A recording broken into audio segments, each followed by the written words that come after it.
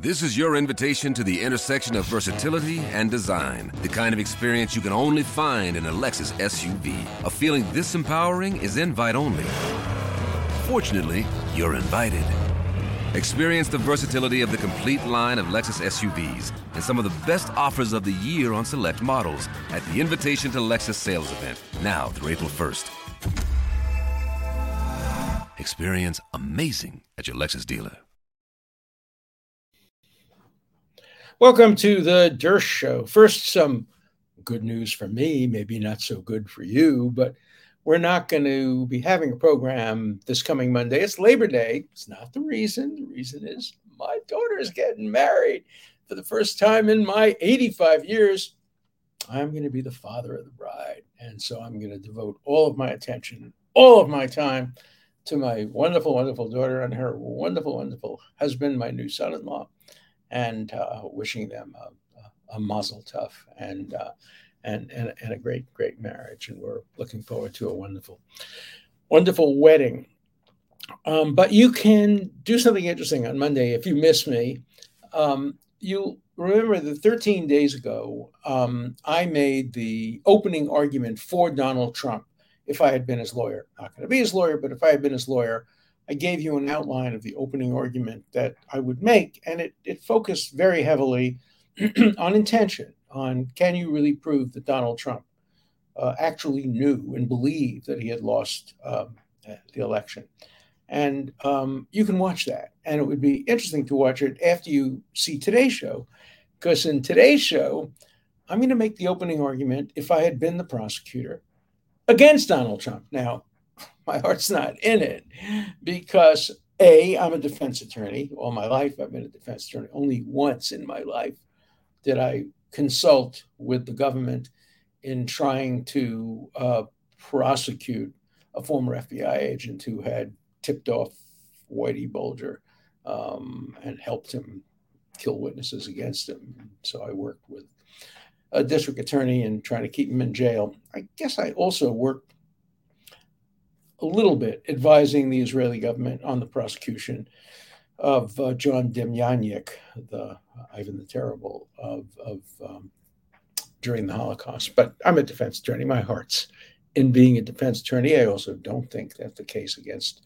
Donald Trump that I'm going to be advocating is the right one to bring against the man who's running for president. But I'm an advocate, and I got probably hundreds of letters from people after I did my show 13 days ago, making the argument for Trump, saying, well, let's see how good you are. Why don't you try to make the argument against Trump?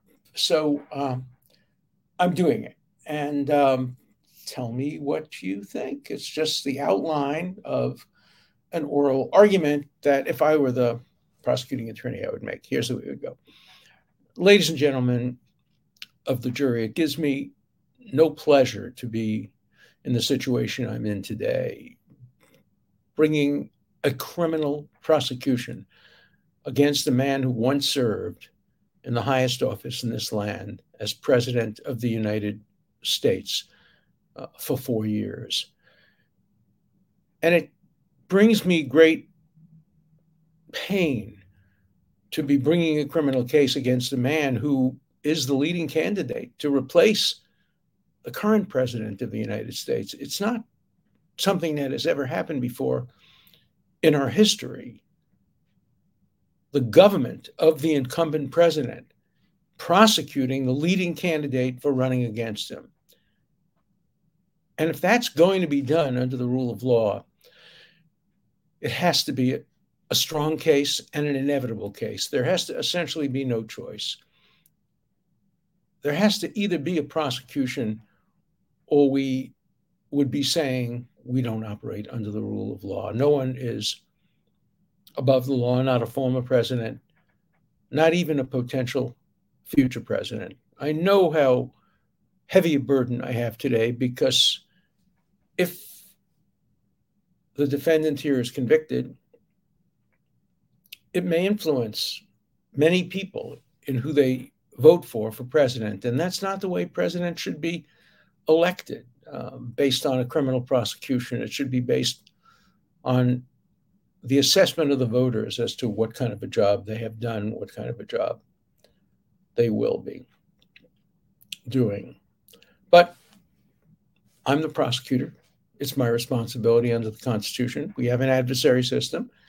There'll be a good defense attorney making the arguments against the prosecution.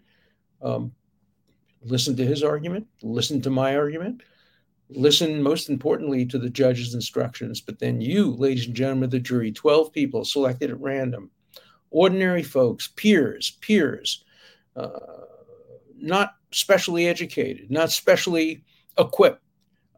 As Thomas Jefferson once said, put a problem to a plowman or a professor, and you're just as likely to get a good answer from the plowman. And that's the theory behind our jury system. We don't pick professors or elitists to be our jurors. They may be randomly selected, but we pick people out of the hat, essentially. You've all made it on the jury because you have no bias. You've not been disqualified. So I know you'll listen to the evidence with an open mind. And by the end, if I have not proved to you beyond a reasonable doubt every element of the offense, I will actually ask you to acquit. I'm here to see justice done. But if I do persuade you of every element of these crimes, beyond a reasonable doubt, I will ask you to convict. Even if you don't want to do so, it would be your duty to convict. Even if you like the defendant and plan to vote for him, it would be your duty to convict. Likewise, even if you dislike the defendant and plan to vote against him, it would be your duty to acquit.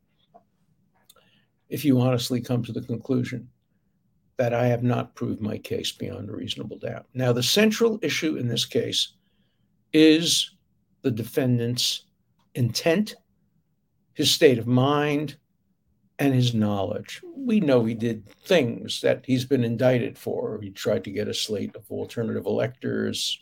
Some people call it fake electors. Some people call it alternative electors. But if he honestly believed that he had won the election, then proposing a slate of alternative elections would not be criminal, nor would his attempt to find several thousand votes if he honestly thought those votes were there to be found.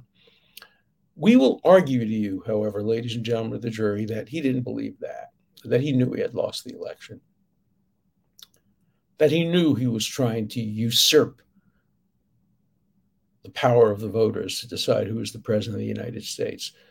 We will prove to you beyond a reasonable doubt that he had actual knowledge, belief, intention to undo an honest election. Now, we have a burden and we have a problem.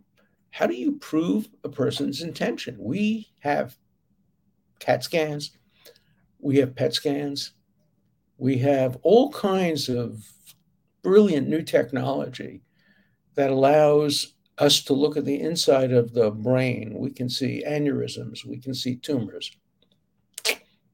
We can't see thoughts. We can't see beliefs. And so beliefs and thoughts have to be proved by circumstantial evidence. Now, as I sit here today, I don't know what Donald Trump actually believed. Did he talk himself into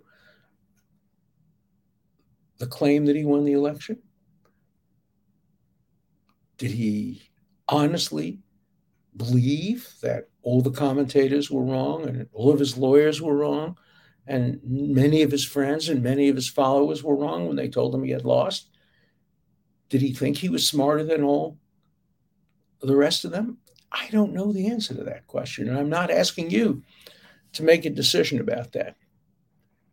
But there is a principle of law, an old principle of law, that I'm going to ask you to apply.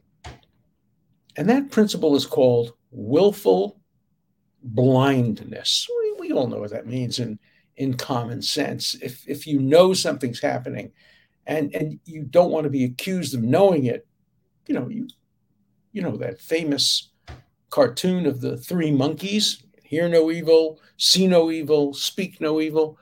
Well, willful blindness is a concept that says you can't just hide your head in the sand like an ostrich and say, look, I think I know what's going on here, but I don't want to know. So I'm going to take actions to prevent myself from learning this. This happens very commonly, for example, in insider trading cases. You get the head of a hedge fund who's making a fortune of money, and people suspect, how is he always picking the right stocks? Maybe he has inside information. We've had cases like that where the government has been able to prove that although he didn't know that this particular stock was promoted to him by one of his subordinates who had inside information, he surely should have suspected it. The stock just did too well too quickly. Was it based on inside information? Well, you can't speculate about that. But if he told his underlings who were picking stocks, look, you pick your stocks. I don't care how you get the information. You go out and you get your information any way you want. Just don't tell me. I don't want to know who you spoke to.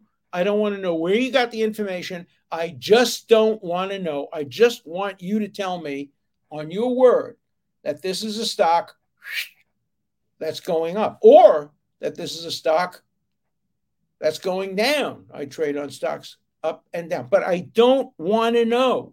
So don't you dare tell me. Don't say, I got a friend. I was having a drink. No, I don't want to know that. I just want to know the results. If you can prove that, even if the jury is convinced that he didn't know, the fact that he stopped himself from knowing it affirmatively would be enough to convict him of knowing and intending. And that's what we claim happened here. What we plan to prove to you is that Donald Trump closed his ears, closed his eyes, didn't close his mouth. Donald Trump is incapable of closing his mouth, but he was capable of closing his eyes and closing his ears. He built a wall around him. He only spoke to people who he knew would tell him that he had won the election. He didn't watch television stations like CNN or MSNBC, which told him he had lost.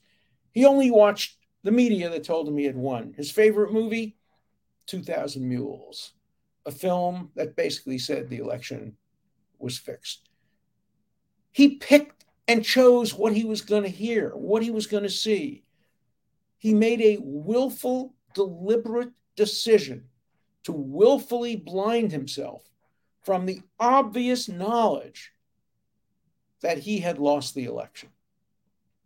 If we can prove that beyond a reasonable doubt, even if we can't prove his subjective state of mind, if we can prove that he created a barrier, he created a wall around him to prevent himself from learning the truth, because he knew that if he learned the truth, he couldn't say with a straight face that he had won the election. He'd have to be lying. He didn't want to lie. So instead of lying, he prevented himself from learning the truth so that he could say to himself, I wasn't lying. I won the election. People told me I won the election. Look at what happened in this state. Look at what happened in that state. Look at the picture of somebody walking around with boxes of ballots. I believe I won the election. No, but you didn't. I don't want to hear that. I don't want to hear that I didn't win the election. I only want to hear that I won the election. If you believe that, ladies and gentlemen of the jury, then you can convict Donald Trump of the crimes for which he is charged, because you will then have been convinced beyond a reasonable doubt that Donald Trump knew and willfully violated the law because he willfully blinded himself from knowing facts that would not have permitted him to say he had won the election. This will not be an easy task for you. There are no x-rays. There are no fingerprints. There are no confessions. There's no videotape.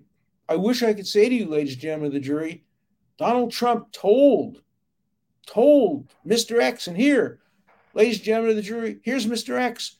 Mr. X then gets up and says, oh, Donald Trump told me he had lost the election. He knew he had lost the election, but he didn't want to leave the Oval Office. And so he decided to lie about that. If I had such a witness, ladies and gentlemen of the jury, believe me, I would present that witness and you would have an easy job. I don't have that witness. What I do have is witnesses who will tell you that Donald Trump didn't want to know the truth, that Donald Trump protected himself from hearing facts that would have made him say to himself, I lost the election. So work hard on this. Think hard about this. And if you conclude that Donald Trump knew that he lost the election, but that he willfully blinded himself from getting the information necessary for him to be absolutely certain about that, if you conclude that he took actions, took steps to willfully blind himself, then you must convict, and you must convict whatever you think of Donald Trump as an individual, whatever you think of the Republican Party or the Democratic Party. This is a court of law, not a polling place. This is a sacred place where law prevails over partisanship, where law prevails over politics, where law prevails over personal opinion. So, ladies and gentlemen of the jury, I know you will do your duty. And if you do, you should convict Donald Trump of these crimes. Thank you for your attention, ladies and gentlemen of the jury. So that, in essence, is the argument I would make. I don't think prosecution is going to make that argument. I think the prosecution is afraid of that argument. I think the prosecution is going to say he didn't have to know. Even if he honestly believed he had won the election, he loses because that's not a reasonable belief. And the judge may instruct the belief has to be reasonable. If the judge instructs that the belief has to be reasonable, there'll be a conviction, and the conviction will very likely be reversed on appeal because that would be an improper instruction. If the judge instructs on this notion of willful blindness, there also may be a reversal of the conviction. Courts are very tough on that. They should be even tougher. But in order to give a willful blindness instruction, there has to be actual evidence that the defendant engaged in purposeful contrivance to avoid learning the facts. And there's an 11th Circuit case that uses that language. There's a Supreme Court case that uses language a little bit like that. There's a Second Circuit case that uses language like that, but under the Second Circuit, even if you can prove willful blindness, if the defendant actually believes the fact, even if he believes it because he blinded himself, you still must acquit. It's very complicated. It's very difficult. And I've argued quite a few cases on the willful blindness instruction. And courts, it's a court-invented concept. It's not in statute in most states. It's something courts have invented in order to make it easier for the prosecution to prove intent or to prove knowledge in circumstances where they can't prove it. But some of the courts of appeals have been hard and said you can't give that instruction unless there is actual evidence that he willfully blinded himself. You can't just do it as an alternative to intention or willfulness. You can't say, ladies and gentlemen of the jury, you have to find that he willfully or intentionally committed the crime, but you can find it if you think he willfully blinded himself. No, there has to be evidence that he willfully blinded himself. Evidence of the kind that I'm talking about now. When I said in my opening argument, in a case involving insider trading, if you have evidence that the boss said, I don't want to know, don't tell me, that would be enough to give a willful blindness instruction. But just inferring that he must have blinded himself might not be enough. So this is complicated. Having said that, this should not be the basis of a criminal prosecution against the man running against the incumbent for office. It's too close a case. It's too close a case. In order to convict a person running against the incumbent president, there should be a slam dunk case. There should be that videotape. There should be the testimony. There should be the smoking gun. We don't have smoking guns here. We have the smoking cigarette butt. In the Florida case, the waiving of the classified information, it's smoking, but it's only a cigarette butt. It's not a whole cigarette. It's certainly not a gun. So go and watch my opening argument for Trump and then compare it to the opening argument against Trump. Write to me, tell me which persuaded you. Do you think I'm a better prosecutor or a better defense attorney? I'm a better defense attorney. But tell me whether you think the arguments for Trump or against Trump would persuade you, and which are better. Having said that, I don't think there's enough here to go after a man running for president, but that's not the issue today. The issue today is what kind of an argument would you make if you were the lawyer against Trump? In my class in criminal law for years, I would make students argue both sides of the issue. When a student made a very, very persuasive argument against the death penalty, I would say, all right, now make the argument in favor of the death penalty. Sometimes they could, sometimes they couldn't. Sometimes emotionally they couldn't if they were very strongly against the death penalty. But lawyers are supposed to be able to put aside their emotions and make arguments on all sides of every issue. You know, when I was a debate champion in high school and college, we would learn at the last minute whether we were pro or con. We knew the subject. Capital punishment should be abolished. Communist China should be admitted to the UN. 18-year-olds should vote. That was before the amendment that permitted them to vote. I would argue both sides of those issues. And so as a lawyer, I've learned to argue both sides of those issues. All right.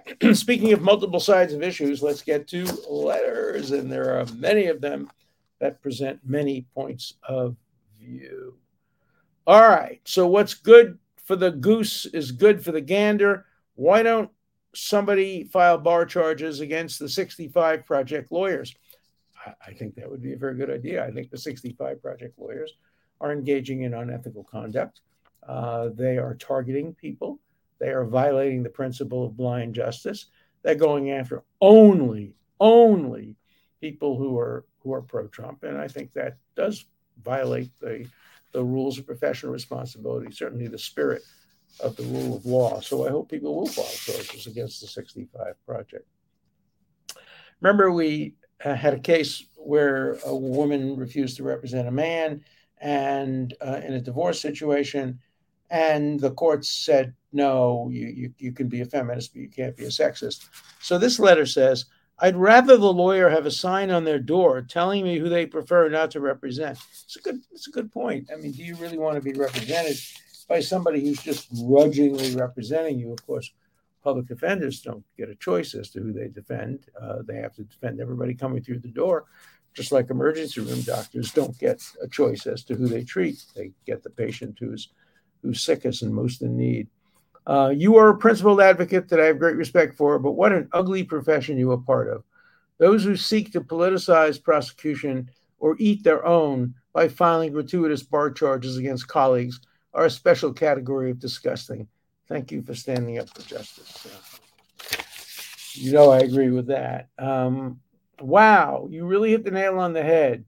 Naming lawyers as unindicted defendants, co-conspirators, to cripple the defense is chilling. That's exactly what happened in the D.C. case. They named these lawyers, potential defense witnesses, as unindicted co-conspirators in order to prevent them from testifying for the defendant. Of course, that became somewhat moot now because these very same people were indicted in Georgia. And now, unless they get severances and get their trials completed, they probably also won't be able to testify. Alan, I've been watching you and reading about you for decades, all the way back to the old William Buckley shows. Always liked you, and I respect you very much for following the strict libertarian position, as you have always done, regardless of the consequences. Thank you for fighting the good fight. You're the best and remarkable at any age, but especially at 85 years old. God bless you. I'm not 85 yet. 2 more days of being 84. September 1st, I become 85. And then a couple of days later, I become father of the bride, which is much, much more important and much make me much happier. If the appeals court were to bump Trump's trial dates beyond November 2024 after the election, what would prosecutors do? Would they drop the case? Would they ramp up the case? Would they indict more? Um, I don't know the answer to those questions. And I think the cases, some of them will be moved up. Whether any of them will be moved after the election, I don't know. I can't imagine that the complete 19 defendant Georgia case will be able to be tried before the election. But, if you get a judge who says, well, you don't have to read all the discovery, just skim it, you don't have to read every word, maybe an unfair trial will occur. Over 100 law clerks have worked under Justice Thomas and have signed a letter firmly standing up for him and his integrity. They do exist. Thank the good Lord. Well, I wish Justice Thomas would, however, not do all the things that he does, and his wife as well. I'm not saying they have ever done anything to violate any rules, but the appearance of justice by a Supreme Court justice is pretty important. Now, of course, feminism correctly says you don't blame a wife for a husband's views, and you don't blame a husband for a wife's views. And Justice Thomas's wife is certainly entitled to have whatever extreme views she wants to have, and as long as Justice Thomas is not directly influenced by it. These are hard questions, but I do think the Supreme Court should set up clear, unambiguous rules about what justices can do and what they can't do. And I'm sure Justice Thomas would comply with the letter of the law scrupulously. Naming someone an unindicted co-conspirator is truly nauseating. If they are co-conspirators, indict them. Because after all, a district attorney can get a grand jury to indict a ham sandwich. Instead, just ruin somebody's reputation with no way to defend oneself against the accusation. You know how far back that argument goes for me? I was on the board of the National Board of the American Civil Liberties Union, and they named Richard Nixon as an unindicted co-conspirator. I was very happy to see Nixon impeached, if he were to be impeached, prosecuted. I think he passed what I call the Richard Nixon test, obstruction of justice and all that. I was furious when he was named as an unindicted co-conspirator, and I tried to get the ACLU to intervene in the case, because naming somebody as an unindicted co-conspirator means you're accused in the court of public opinion, indeed in the court of law, and you have no opportunity to defend yourself. That's so un-American. That's so in violation of the rule of law. Okay, next question.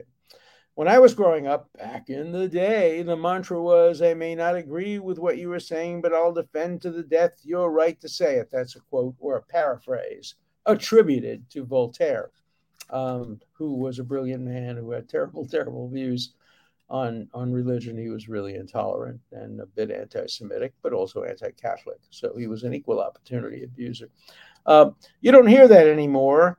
Now it's saying what we want the way we like. No, now it's say what we want the way we like it, or we'll cancel you. I agree with you. I think we've lost something very important by an unwillingness to defend views we don't agree with. The paradigm of that, again, is Professor Lawrence Tribe, who I've known him for I don't know how many years. I've never heard him make an argument that didn't serve his own political ends. I've never heard him make an argument that undercuts his partisan political views. Maybe he has. Maybe I just don't know about it, but I sure don't know of any. Okay.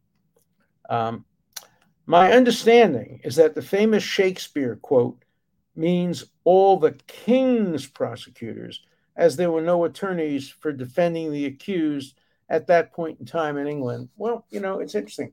The concept of defense attorney may not have existed in the form that we now know it, but the concept of a defense attorney functionally goes back to the book of Daniel, which is in the Apocrypha. You may remember that story. So two old men came upon a young married woman. I think I have my Bible right, and asked her to have sex, and she refused. And they said, if you refuse to have sex with us, we will say you voluntarily had sex with us. You're an adulteress, and then you'll be stoned. And that's what happened. She refused to have sex. They falsely accused her, and she was sentenced to be stoned. But then Daniel became her defense attorney. And pulled off a brilliant ploy. He required that the two witnesses who were to testify in front of the judges be separated. It's still called the rule or the Daniel rule or the separation rule.